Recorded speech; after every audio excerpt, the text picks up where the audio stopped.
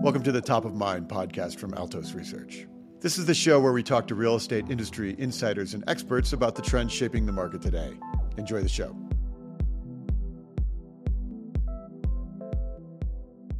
Mike Simonson here. Thanks for joining me today. Welcome to the Top of Mind podcast. For 3 years now, we've been sharing the latest market data every week in our weekly Altos Research video series. With the Top of Mind podcast, we are looking to add some context to the discussion about what's happening in the market from leaders in the industry. Altos Research tracks every home for sale in the country every week, all the pricing, all the supply and demand, all the changes in that data, and we make it available to you before you see it in the traditional channels. People desperately need to know what's happening in the housing market right now. The market was frozen so solid last fall, and now surprisingly the landscape is changing. So if you need to communicate about this market to your clients, your buyers and sellers, go to altosresearch.com and just book a free consult with our team. We'll review your local market and how you can use market data in your business with your buyers and sellers. Okay, let's get to the show. I have a terrific guest today, Gary Beasley. Gary is the CEO, co-founder of Roofstock, whose platform lets everyone from first-time investors to global asset managers evaluate, purchase, and own residential investment properties. Gary is a true pioneer in real estate technology, and he's one of the few people who has a longer history in this industry than I do. The track record, though, includes both Zip Realty and Starwood Waypoint through IPOs, the IPOs. Gary also served as CEO of Joie de Vivre Hospitality, the second largest boutique hotel management company in the country. Gary was named top 50 FinTech CEO and has been named to Housing Wire's HW Vanguard. So Gary, welcome to the show. Good to be here, Mike. I really appreciate the time today, and this is great because we talk about the market, we talk about where things are going in the market, and Roofstock as an investment platform has a really unique position. So I'm interested in hearing a lot about Roofstock and what you see through it. But before we dive into all of the Roofstock things, I mentioned a little bit of the tenure in real estate technology. Tell me about that journey. Let's start there. Yeah, well, Mike, I don't know if you remember the first time we met, but I think it was about 20 years ago when I was at Zip Realty and you were in our offices. It might, yes. It might have been. I was just thinking about that a few minutes ago as we were getting on this call. But so we were both early looking at housing.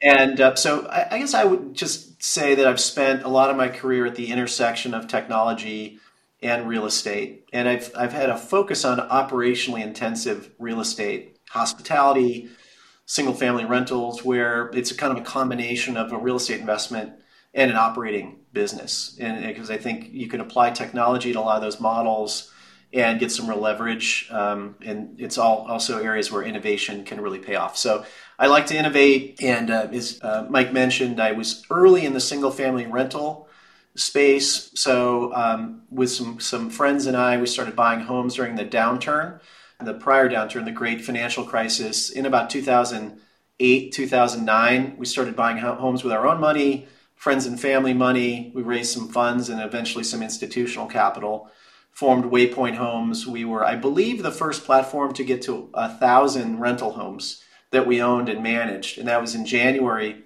I remember it because it was in January of 2012, it was in the Wall Street Journal.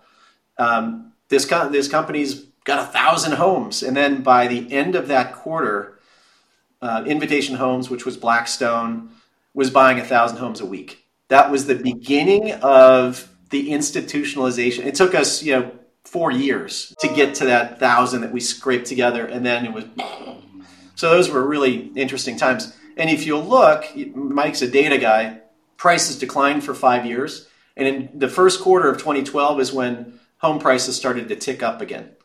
And that was really when all the institutional capital started to flow in and effectively provided a floor. It did provide a floor for the housing market. And then it was, off to the races from there. And so we built a REIT. We took several thousand of these homes and put it in a vehicle, went public, and I was running that as a CEO of that business, and then left about 2015 to form Roofstock with the idea that, wow, this industry is going to continue to mature.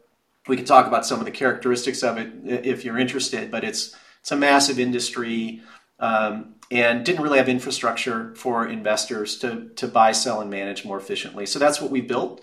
I like to describe Roofstock really as kind of like we're providing real estate investment as a service for investors. So you could plug into us just like, AWS or Amazon, or any other cloud service, Salesforce, rent our platform and put money to work, and we'll help you buy, sell, or manage. And then when you're done, you can unplug and no harm, no foul. But it's a way that we could offer the best sort of tools, technology, data, team, insights to investors out there who don't need to necessarily be experts on their own or build their own infrastructure. You sort of rent ours. And so that's the basic business model. We've been around for about 8 years now. We've done, close to $6 billion of transactions, I guess, through the platform since we started. We manage about 17,000 houses for investors. So, we're pretty active in the space. And we see a lot of the trends going on. And Mike, I'm a regular fan of your podcast and your regular broadcasts on the market, and it's very interesting because I try to listen to a lot of these and triangulate around them and to see what trends are. And so it's always useful. Although we're focused on the investor side, we're still in housing, and so all the trends that are affecting the owner-occupied trades are very relevant to what investors are seeing, and vice versa. Yeah, man, so many things to dive into there. One of the things that you mentioned, so I didn't realize at the time, I remember Waypoint starting and building. Waypoint was one of the few that was buying homes before the turn was obvious. In the Altos data, so the housing market bottom, the conventional date is January of 2012. In the Altos data, we could see a turn in the first quarter of 2011, and it was with our leading indicators in that we could start to see the data turn there, and one of the things that and maybe we'll put a pin in this for later in the conversation, but one of the things I'm interested in is how investors can be countercyclical, and because I watch so much of the money be procyclical. We watch the iBuyers who were buying right up until the prices were, the demand fell out, and then they stopped, and they haven't started yet again. Even so, it takes a lot of conviction to be countercyclical, or a lot of people like to say they're contrarian. They're only contrarian when there are other people being contrarian, and then they're following those contrarians. So it's really hard to be a thought leader. And I remember in the early days, we were buying these homes in the kind of Far East Bay, Pittsburgh, Antioch, Vallejo, places like that back in the peak were, say, $400,000, and we were buying them for about $125,000. Whoa! Yeah, we were putting in $25,000. And we were getting a 10% net yield. And we were saying, what's wrong with this? What's wrong with this picture? The only thing we could find wrong with it was we weren't buying enough houses. I mean, that was literally it. We were like, are we crazy? Or is everyone else not seeing the obvious? Because we said, we know we're buying houses that will recover at some point. They're generating incredible cash yields. By the way, no one can buy a house anymore, so everyone's renting. So we had waiting lists for these houses to rent. No one had the capital to renovate them and make them livable, so we're buying all these homes and making them nice. The neighbors loved us. It was this virtuous cycle, right? And there was no financing available. There was no debt financing. It had to be on a house by house or full recourse basis. Their banks wouldn't lend more than 50% on those rental homes at $125,000 or $150,000 value, when they were lending 97% when they were worth $400,000. That's how crazy it was, right? And so, we just knew that was a good trade. We didn't know if we could create a company out of it. but we thought it's possible. And if we could figure out how to manage these at scale, we applied a lot of technology and business process automation, things like that back then for the underwriting and the management. And we were able to make a platform out of it. And we were one of the early folks to kind of scale a scattered site management operation. Then it was just for our own account. Since then, a lot of companies have done that. And now we're sort of doing the same thing at Roofstock. We've kind of rebuilt on newer technology, but we're offering it for third parties to use it instead of just, for our own account. Yeah, that's quite a journey, and wow, what a bunch of learnings in there. And I think it was not at all clear that you could do single family management at scale in a diverse environment compared to a concentrated real estate, a concentrated apartment complex. And so that was a risk you took. It was a risk we took. And I can't tell you how many times at conferences in the early days, people just thought we were crazy. There's no way you could manage these things efficiently. No way. And it was the apartment folks in particular who couldn't get their heads around. It's hard enough to manage an apartment building. But there are actually some advantages to the scattered site, I think, as you know, but you don't have any common area expenses like you have in apartments, which is kind of a nice thing. So you don't have pools and utilities and things like that you have to maintain and pay for. That's kind of a big deal. And then your turnover is about half as much as in apartments. So it costs you a little bit more when someone moves out, but it's a stickier resident. They tend to stay 3 or 4 years. And when you work through all those, the math, it turns out that the operating margins are quite similar to apartments. That's great. Before we move off of your history and into the future, let's talk about Zip Realty first. Just a quick sec. So Zip was the original internet-based real estate brokerage. And I can imagine the pitch deck at the time, that was, as I like to say, 2 bubbles ago, right? And maybe now we call it 3 bubbles ago. So what did you learn at Zip that you've brought forward? Yeah, so I learned at Zip that, first of all, people craved information and data. And so we were really, I think, the first to put complete MLS data online. And there was a lot of controversy about that and how it should be done. The National Association of Realtors didn't like it very much. And this was like 1998, maybe. Yeah, late 90s. Late 90s. And there's a whole bunch of stuff that's happened around that. We do a whole show on that. But at the end of the day, we were allowed to do it. We sort of were pioneers in what's called the virtual office website construct. So the idea that someone should be able to sit on their computer and see a listing as opposed to being handed a cut sheet in someone's office. It's impossible for people who didn't live through that to think that that was actually the case, but it used to be the case. Information then creates, when people have more information, they have more power. So we empowered consumers. We had a discount commission structure. We actually had a rebate to the buy side. We rebated a portion of our commission to our buyer clients. People liked the service. The website was awesome.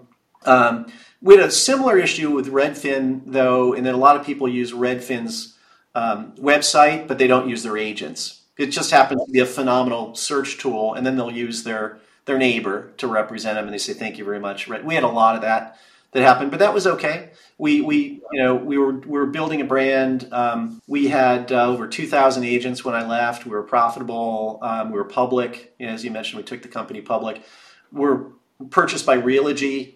Ultimately, so it kind of got subsumed by Realogy. The brand sort of went away, and they used some of the technology, but it ceased to exist as a standalone brokerage. But I learned, there's a lot of information out there on the resi side that wasn't put to use. I also learned it's kind of hard to reform an industry from within as opposed to coming at it with a totally different model, because we were participating in the real estate space with a discount commission structure that people frankly didn't love because people kind of like their commissions the way they are. Thank you very much. And as opposed to at Roofstock, what we've done is we really sort of created our own marketplace. So, so we've sort of, how do we bring buyers and sellers together directly? How do we work with investors to, build their own portfolios. And we do work with agents and brokers all over the place, but we had to come at it with a very fresh mindset of how to build a business that wasn't necessarily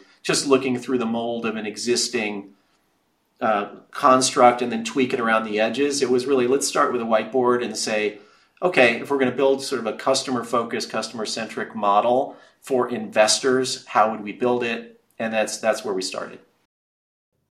That is great. And so that's a great segue to talking a little bit more about Roofstock. So Roofstock is a marketplace. You have sellers and buyers. And marketplaces are awesome when they work. They're notoriously hard to jumpstart. You can't have the ghost town. You get buyers in there, but there's no sellers, and you can't have sellers with no demand. So what? Tell me about that. How did you jumpstart it? Yeah, it's a great observation. I was at a conference early on, and somebody said marketplaces are so valuable, but they're so hard to start. But they're even harder to kill once you actually get them going because they get those network effects. So I knew that I could get supply from a lot of the single family rental owners because there was no efficient way to sell houses with tenants in them back then. When we were selling homes from Waypoint from some of our early funds, the only way we could do it was to vacate it and sell it through the MLS. And there was a lot of leakage in terms of costs, not only for the commissions, but lost rent and CapEx to prepare it for MLS sale. So it still worked because the properties had appreciated so much, but we thought, well, gee, wouldn't it be great if we could sell the home with a tenant in place for a couple %, not have to vacate it. You don't have to wait for the tenant to move out. You don't have all that friction. And we match, and we know there's buyers who would value the tenancy, whereas opposed to that tenant being a liability, the tenant was part of an asset. So I went to all the CEOs of the different companies. I said, hey, I want to start this marketplace. I need you to give me 20 houses to sell. And I'm going to put them up and see if we could attract buyers. And that's how we got the first 100 listings. Because I said, listen, if it works, I'm going to be a great outlet for you to be able to get some liquidity without having to vacate the homes. And I'm going to be really cheap. And I'm going to have scale and drive it down. So selfishly, I said it's in your best interest. It's in my best interest too because I need supply. Then had to go build a website and a process for buying homes sight unseen. No one had ever sold $200,000 items online before that you don't see, right? No one's ever heard of Roofstock. You're in Seattle. You're buying a home in Orlando through some site.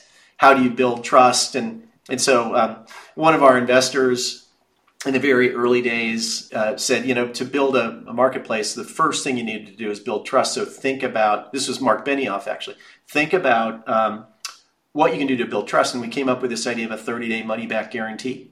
So we did that. So you could buy a house, and if you didn't like it for any reason in 30 days, we would essentially give you your money back. We'd buy it back for what you paid, and then we would resell it, and we would keep any profit or loss based on that. It seemed kind of crazy, but very few people took us up on it. But once we did that, people said, okay. It's like when you buy that airplane ticket and it's cancelable for a day. So we did that. We got the marketplace going. We started to build liquidity. What we realized was in the early days that marketplace was really interesting and useful, but we were leaving a lot on the table by it being one and done. So investors would buy a home through us, and then we'd pair them with a local property manager, and we were done with the relationship, essentially. And what we realized was we wanted to stay connected to the clients long-term, so we bought a property management company called Street Lane Homes, and we kind of upgraded all the tech, integrated it in with Roofstock, and so now we have a full stack model where we can own the property management going forward as well. So then we have an ongoing relationship with the owners. We can develop relationships with the residents in the homes. We collect all the data post-sale so we can monitor the performance, and that helps us with our underwriting engine.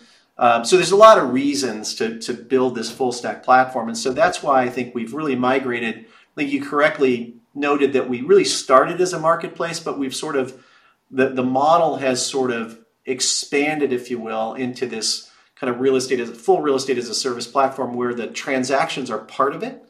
The buy side and the sell side transactions happen within this ecosystem, but We also have a big management business, both property and asset management, and a lot of data being analyzed. Yeah. Okay. So before we get into the data, with the interesting observation is that, there have been a lot of people, and I know this because over the years they call me and they say, "Hey, I'm building an investor website where they can buy properties." And, there've been a lot of people with that vision, but very few of them had it was like only Gary could do this because Gary came out of Waypoint and had actually had the ability to fill the supply as you go out the door. It was a huge advantage, Mike. I mean, having those relationships helped, but I think as important, if not more, was understanding how the industry worked. And so when we were raising capital for the business, the fact that it's a huge addressable market is important and critical.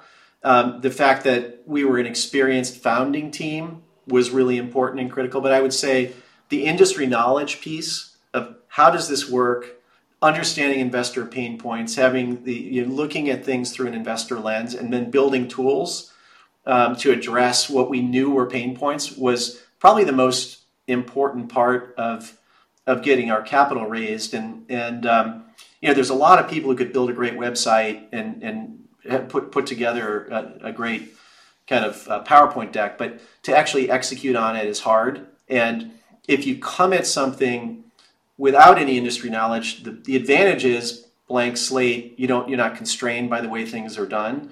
But I think that if you can know how things are done and still whiteboard it and say, I'm not constrained by the way things, but I know how they think. I know what the issues are. I understand the regulatory environment. I understand how what the constraints are. That's a huge enabler. And it really, I think some of the more successful founders have enough of that industry knowledge and enough of the ability to look beyond the way things are done and combine them together. Yeah, that's a real skill to know the rules well enough to choose which ones you're going to break. Well, yeah. Yeah, that's great. Okay, so you mentioned data and the data that you have and the data that you're learning. Let's talk about the unique view. What do you have on the real estate market, or maybe for investors and the returns? What does Roofstock know that the rest of the world doesn't or should know, or is maybe getting wrong? Yeah, well, I don't know if there's an easy answer to that. As you know, real estate is inherently local, and so it's hard to generalize about what's going on with the real estate market, which is one of the reasons I think your research is so useful, the way you go into different markets. But generally, I think we can see trends, kind of like you pointed out, Mike, that you did back in the 2011, maybe a little bit earlier, because we see what's happening with investor activity. We see investor buy boxes, for example, and a buy box would be, we've got an investor who says, I want to buy a property of this kind of yield in this type of market. We see how investors are adjusting their buy boxes in real time, for example. Okay, that's a great one. So can you tell me a little bit about how that buy box changed last year, beginning and end of last year, and what it's looking like now? So I would say here, take a market like Phoenix is a good one because it's a lot of just a lot of activity in general. So it's a little bit of a nice sort of microcosm. If you go back to late 21, early 22, things are blowing and going. So kind of first quarter of 22, investors were buying, let's call it homes in Phoenix, a $250,000 home in Phoenix at sort of a 4% capitalization rate. So that unlevered yield of 4%. They were able to borrow at 3% or less through warehouse lines or securitization. So there was meaningful, what we call positive leverage in that equation. As rates started to go up, investor appetite, especially investors who relied heavily on leverage, started to become more cautious, and they said, hey, you know what? I need a 5.5 cap rate because rates are kind of coming up and cresting 5%, and I still would like to have accretive leverage. And so what they were saying is instead of paying a price that would get me a 4% yield, they would say, well, I need to pay 20% less however the math would work. And so what that did is it created, houses they might have gone from 250 up to 300, and then all of a sudden they came back, and then rents continued to go up, and then prices started to come down, at least from, with rates going up and investors needing a higher yield. So it actually brought prices down to where they were before, and in some cases a bit below. But rents have not necessarily come down. Rents have been stickier in a lot of those places. Now, there's more homes for rent now than there were, and we could talk about the implications of interest rates on renter demand, which I also think is interesting. It's also a positive, I think, for the single-family space longer term.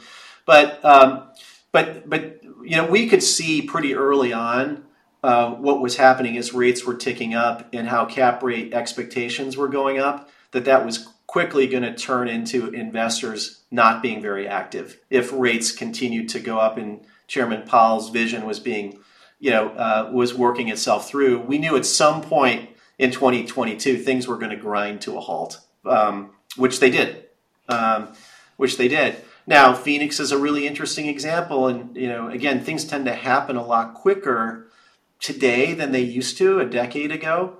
We're already seeing Phoenix sort of start to recover again. So, and I think you've probably seen it in some of your data, but depends on the neighborhood and the price point. But areas where there was very weak demand, we're now starting to see sort of some capitulation where sellers are selling. There's a shortage of inventory, which prevented prices from dropping very much. And then you have buyers who are somewhat fearful of rates going back up again, knowing they could always refinance, so they're pulling the trigger. And then you've got investor buyers who think, the price has gotten low enough to where over the long term, I still feel really good about the long-term growth prospects in this market. So the correction seems to be happening quicker, not multi-years like we saw back in the Great Recession, the Great Financial Crisis. It was like a 5-year correction where prices kind of went down. And one of the things that I think you point out, Mike, in some of your stuff, and I follow the home price data, it's deceiving because year over year, it seems like prices are coming down, right? Because you're looking 12 months ago. But if you look to the prior month, the last couple of months, they've been ticking up. So it depends on how you interpret the data, where the home prices are going down or they're going up. They're going up month over month, down year over year against very difficult comps. Yeah, exactly. And so the buy box now are investors saying, so that property went from 250 to 300 back to 250. And are investors now saying, well, I can take a slightly worse cap rate? Yeah, so I would say it depends on the investor, but generally, if prices went down enough to say generate a 6% cap rate, then investors would buy everything. And like today, they'd buy everything. But today you can't really buy much of the 6%, but it's also not at 5 either. It's kind of somewhere in between. And so if you see continued rent growth, even if prices stay flat, the yields go up the way the math works, right? So you're not very far from it starting to make sense. There are buyers who are starting to buy without leverage, so they're less sensitive to the mortgage rates. Insurance companies, for example, or family offices, or high net worth investors who might pull money out of the stock market and say, you know what, I want to put a little bit more in property because I feel like it's stable. There's some tax advantages to having it in real estate versus the stock market. I'm worried about volatility in the stock market, and I'm just going to park it in some houses. So we're seeing more of that sort of stuff happening. And then at some point, when rates inevitably come down again, a lot of these investors will put debt on the property. At that point. Okay. And so we can see some of the demand in, say, Phoenix, which obviously recovered. And as you pointed out, put a floor on some of the prices. So the demand there would be likely less leverage dependent. The high leverage money isn't super active there right now. So I'd say there's fewer buyers in the market, less reliant on low cost leverage to justify their purchases. But there's also, not a lot of inventory either. So there's more inventory than there was a year ago, but a lot less than there was, in the past, right? So we're well below that. So, I would say there's homes that are appropriately priced are trading. There's enough demand for the limited supply, I think, for things to clear. The real challenge we have right now is with rates where they are, no one wants to give up their 3% mortgage to sell, to move for the benefit of taking on another 6 or 7% mortgage. So people are keeping those homes and renting them or whatever. And so that's keeping the supply to either forced sellers, really kind of forced sellers, but the discretionary sort of move up or move down buyer sees no incentive to do that right now. And then the other supply issue is new construction. And we've got a shortage of homes in the United States. And depending on which analyst you talk to, it's a big number. A lot of the projects that have been planned are now on ice because in this interest rate environment, these projects are not happening. And so it's going to create, unfortunately, I think a shortage of supply over the medium to long term. We were just starting to catch up a little bit, and then now I think we're going to be behind again. For all those reasons, it's one of the reasons I'm fairly bullish on housing broadly and single family rental is there's a real, I think, floor on where prices can go just because of the supply constraints. And there are enough pockets of demand to support those prices, and I think over time, increasing prices. That is a great synopsis. So you're broadly bullish on the sector over the medium to longer term because of our structural shortage problems. I appreciate that insight. Let's talk about your users, your clients. As a real estate investor, how do I look at the market now, thinking about risks and opportunities, and what should I be thinking about? So one thing about real estate is very hard, like with anything, it's very hard to call a bottom. And so, I encourage people to think about their time horizon. If they're looking to do a quick flip, I think it gets a little bit more challenging because it really matters when prices go up again. If you're looking to have a longer term strategy of building a portfolio for some income or some ultimately appreciation and wealth creation, then I think buying through cycles, kind of like the whole dollar cost averaging approach in stocks, kind of makes sense to me. Yes, prices could go down, kind of like what I mentioned we did at Waypoint. We started buying in 2009 and prices still continue to go down for another couple years. We're like, that's okay. It was cheap then. Yeah, it's cheaper now, but I still have a house that long term is a good value when I think about where the fair value is. I guess I would encourage people to think about it more as a longer term journey. There's much less competition now in terms of absolute number of buyers. With the big institutional players not active right now, I think it's a good opportunity for others to buy. And it's not as if the big institutional guys are buying everything, because it still is a very small piece of the overall bucket. But if you have fewer people out there buying because interest rates are higher and you're willing to stomach it, then I think it's interesting. I think one interesting strategy is to either just buy and then say I'm going to refinance in a couple of years, and that's good. You can also buy down your mortgage, pay a few points up front and get a lower interest rate, and that's what some people are doing today. So you could buy your mortgage down into the 4s, you pay some money up front, and you're like, okay, and I'm just using that as a negotiating ploy with my seller, and I'm just getting that, I'm asking for this discount off the list price, and if you could get to this price, I'll buy it. And then you're locked in at a more reasonable mortgage rate. So there's ways to skin it. I think sometimes people get too scared by where rates are.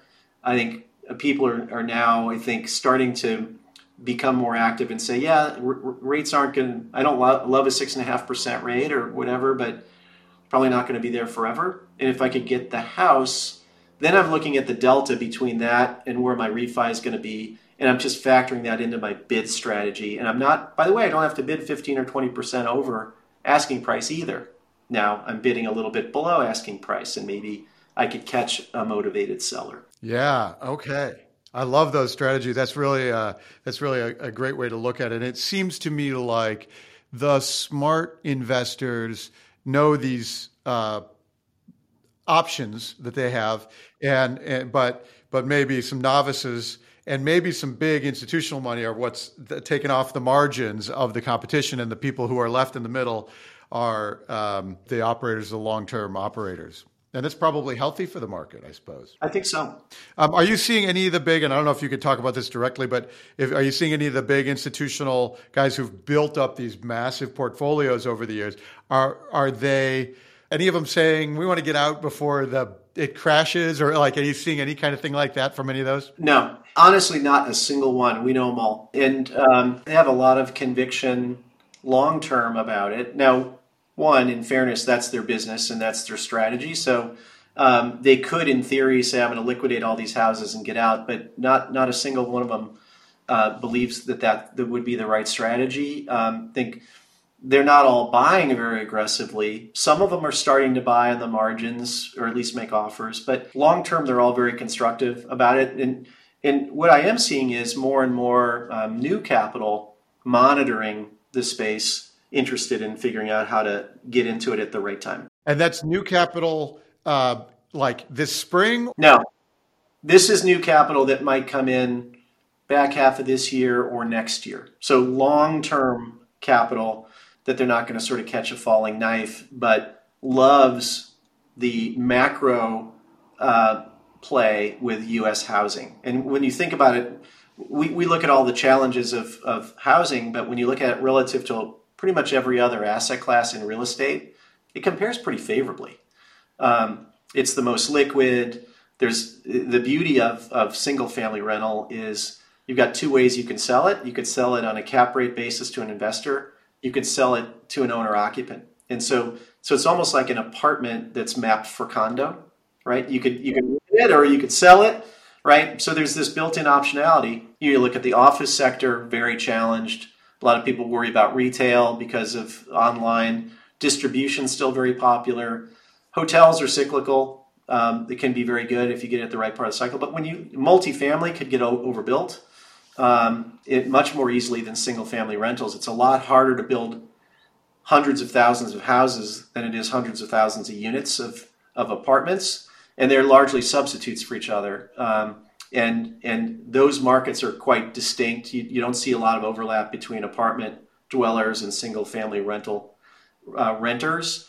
So you do see that there's been a lot of vertical development in apartments that's going to cause, I think, some softness there. So there's a lot to like about single family rentals, just from a macro level. And I think we're seeing that.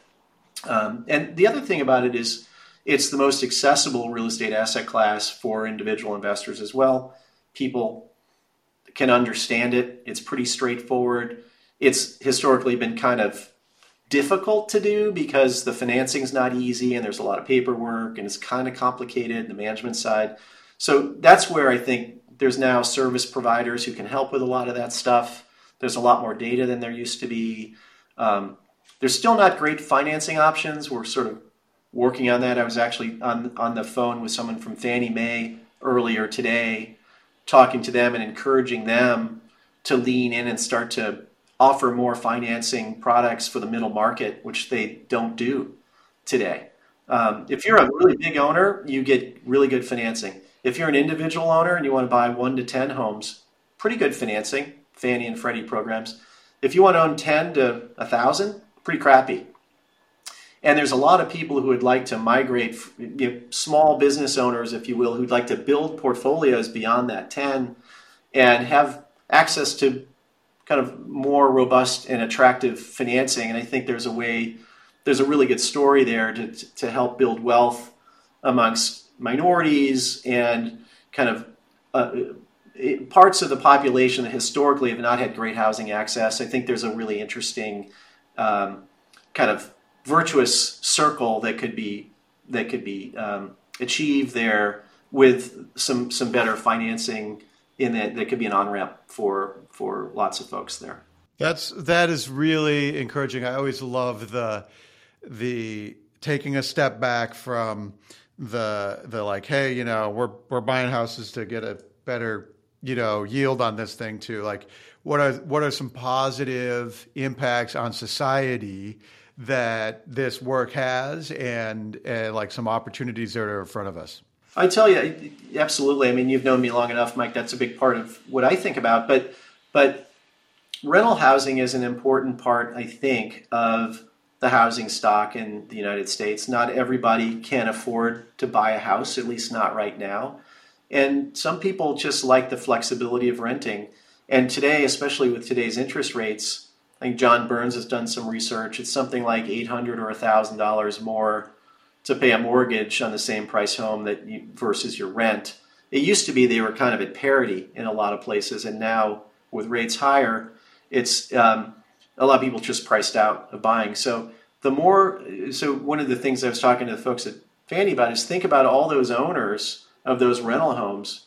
Those are people, right? Only 3% of the of the 20 million single family rentals are owned by the big institutions. 97% are owned by smaller owners. So by enabling more people to be able to own those homes, you are promoting housing ownership.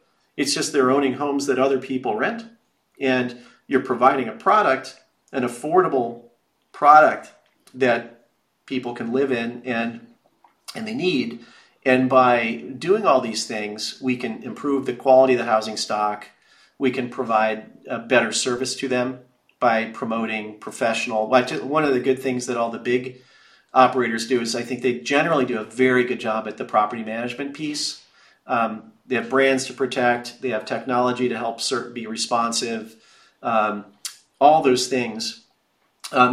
That's not universally the case with mom and pop landlords. They might self-manage. They may live somewhere else.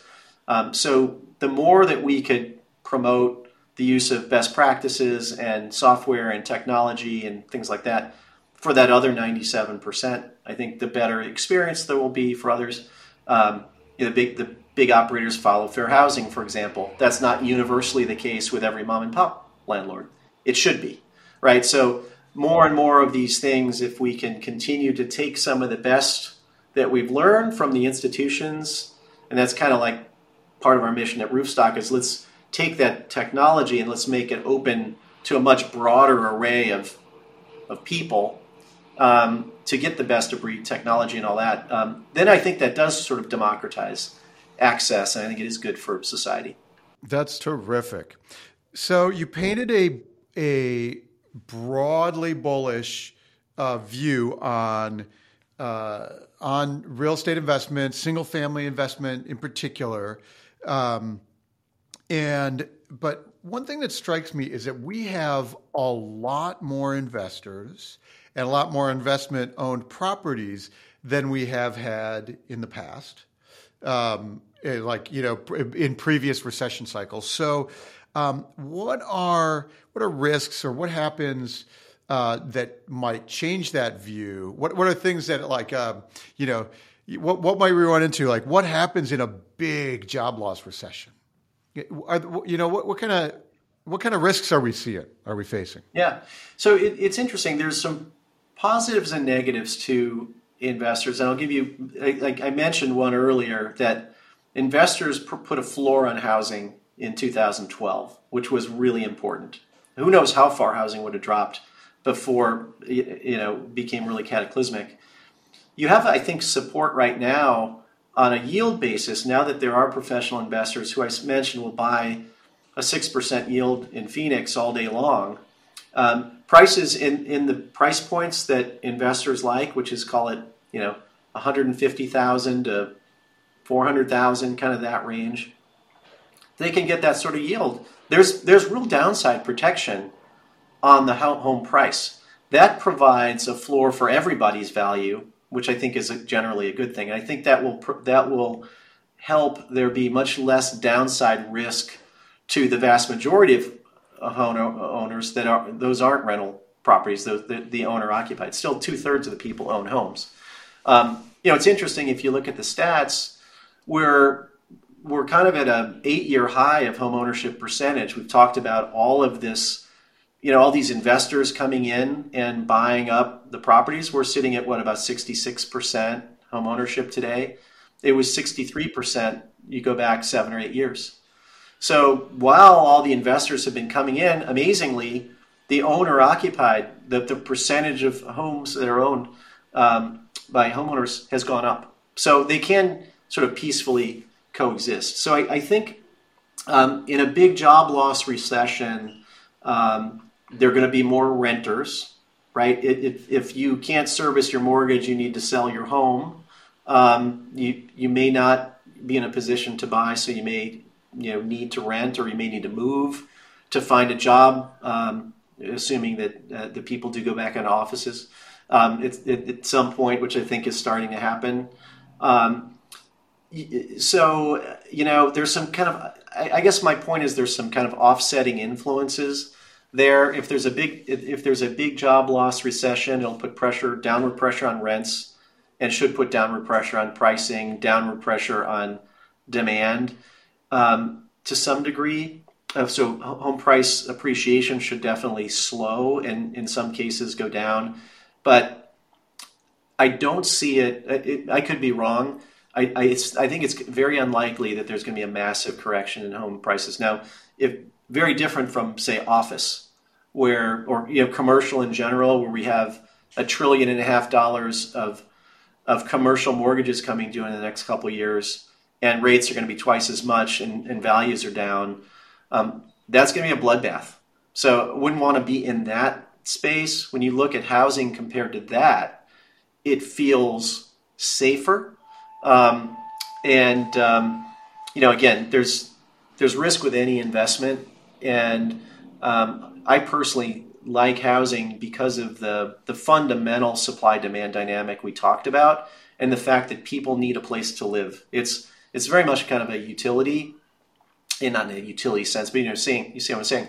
Everyone needs a place to live, so the fundamental demand for a rental home goes way up in some of these downside scenarios. So during the great financial crisis, I've got a great slide that shows prices going down every year for 5 years and rents not going down during that period. So really sticky. And the reason for that was there were a lot of people who needed to rent.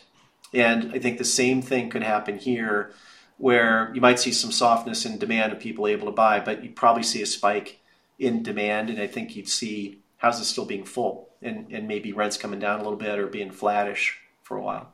Those are great insights. By the way, when you at that moment when you and your buddies say, "Hey, time to buy office buildings," you call me. I'm in.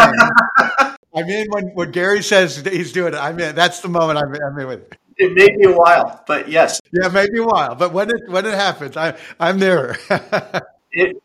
I'm waiting for someone to come up with the magic formula to convert them to residential. It's one of those things that sort of the holy grail out there. We've got all this excess office space that no one knows what to do with, and a shortage of housing, but it's really, unfortunately, very hard to do in most instances. It is, and it's I think we have not at all spent any time with the real implications of people never going back to the office again, and how many. I'm in downtown San Francisco, and how many of the neighboring buildings are paid for but unoccupied, and that still there's a lot to shake out there still.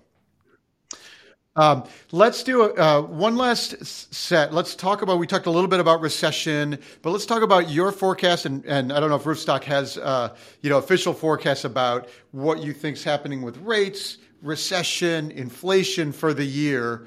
What do you think happens next there? Yeah. So this would be Gary Beasley's thoughts, not Roofstock's thoughts. We don't have official thoughts on this. My own personal view, and Mike, I think I might have shared a LinkedIn post that I did, or you might have seen it on CPI in general. And if you look at the way CPI is calculated, it's a simple sum of the prior 12 months. You take the 12 monthly numbers, you add them together, that's the annual CPI. So if you have 0.5 for 12 months in a row, you add it up, it's 6%, right? What's you've seen rates, CPI come down for a few months now. Interestingly, when you look over the next 4 months, 3 of the highest months of inflation we've had in this cycle, all over 1%, 1% or greater, are dropping out of the calculation. And we're going to be replacing those with some new ones. And so I did some forecasts in that post. I think we're going to see rates, the CPI, go from, say, 6% where it is today to the 4% range, just the way the math works, because it's going to be replaced by 0.3, 0.4, maybe even 0.5, and you're getting rid of a 1.0 or 1.2. So what's that mean? Who cares? Well, the Fed cares, and a lot of people care when CPI starts to show a downward trend, and you layer on the impact of the banking crisis, which, the best I can tell, these regional and local banks have really squeezed their lending already. They're not making the loans. So again, real problem with the commercial refi, because none of these local banks and regional banks are going to be participating in those refis. So that's another 50 basis points equivalent, I think, of like rate increases. So I think Chairman Powell will be able to look to this CPI declining clearly, weakness coming out of the bank failures, and I think we're starting to see a little bit of moderation in the labor market. All these things to me indicate that there's going to be license for the Fed to stop raising soon. Maybe they have one more 25% or 25 basis point raise, I think. And then I think they're probably done. And then maybe by the end of the year, depending on what's going on with the economy, if we're more worried about recession than inflation, maybe we start cutting. So that would be, I think that's not impossible. I don't see continued raises being meaningful from this point. I think that would be too risky. I don't see cuts coming tomorrow, but I do think by year end that's quite possible. What that means is I think we're nearing probably peak mortgage rates, and I think we'll see rates start to come down. And I think once the market sort of feels like the Fed's cutting, I think we're going to see.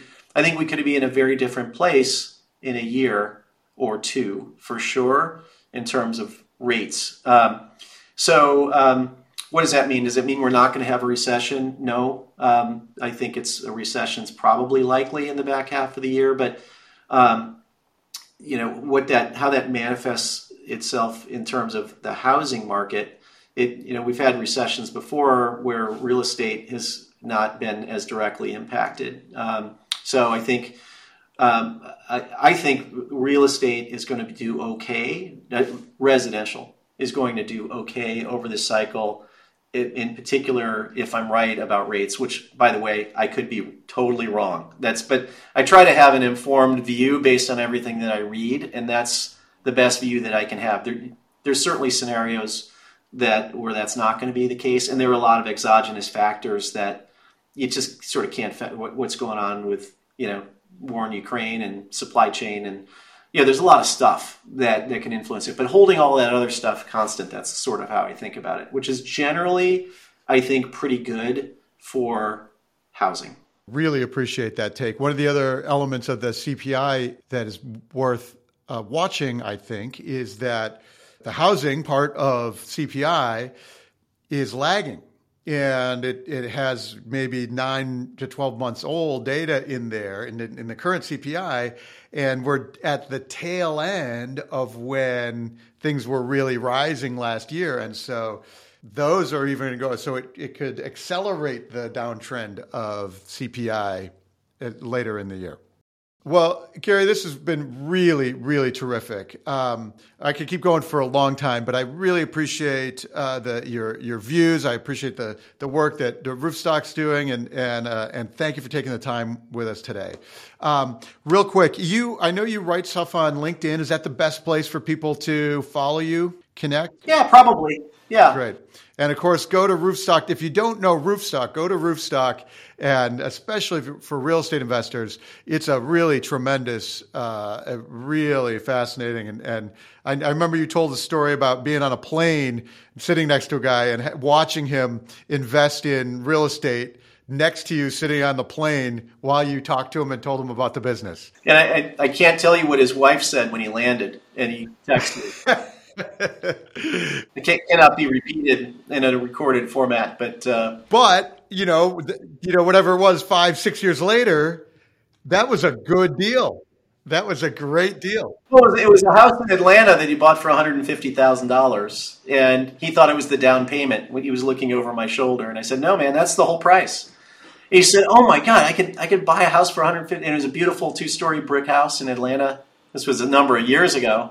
That house is probably $250,000 today. But he and his wife have been trying to buy a house here in the Bay Area, and it was like $600,000 for any sort of rental property. He says, "I'm going to buy 4 of these. She's going to be so happy." Yeah.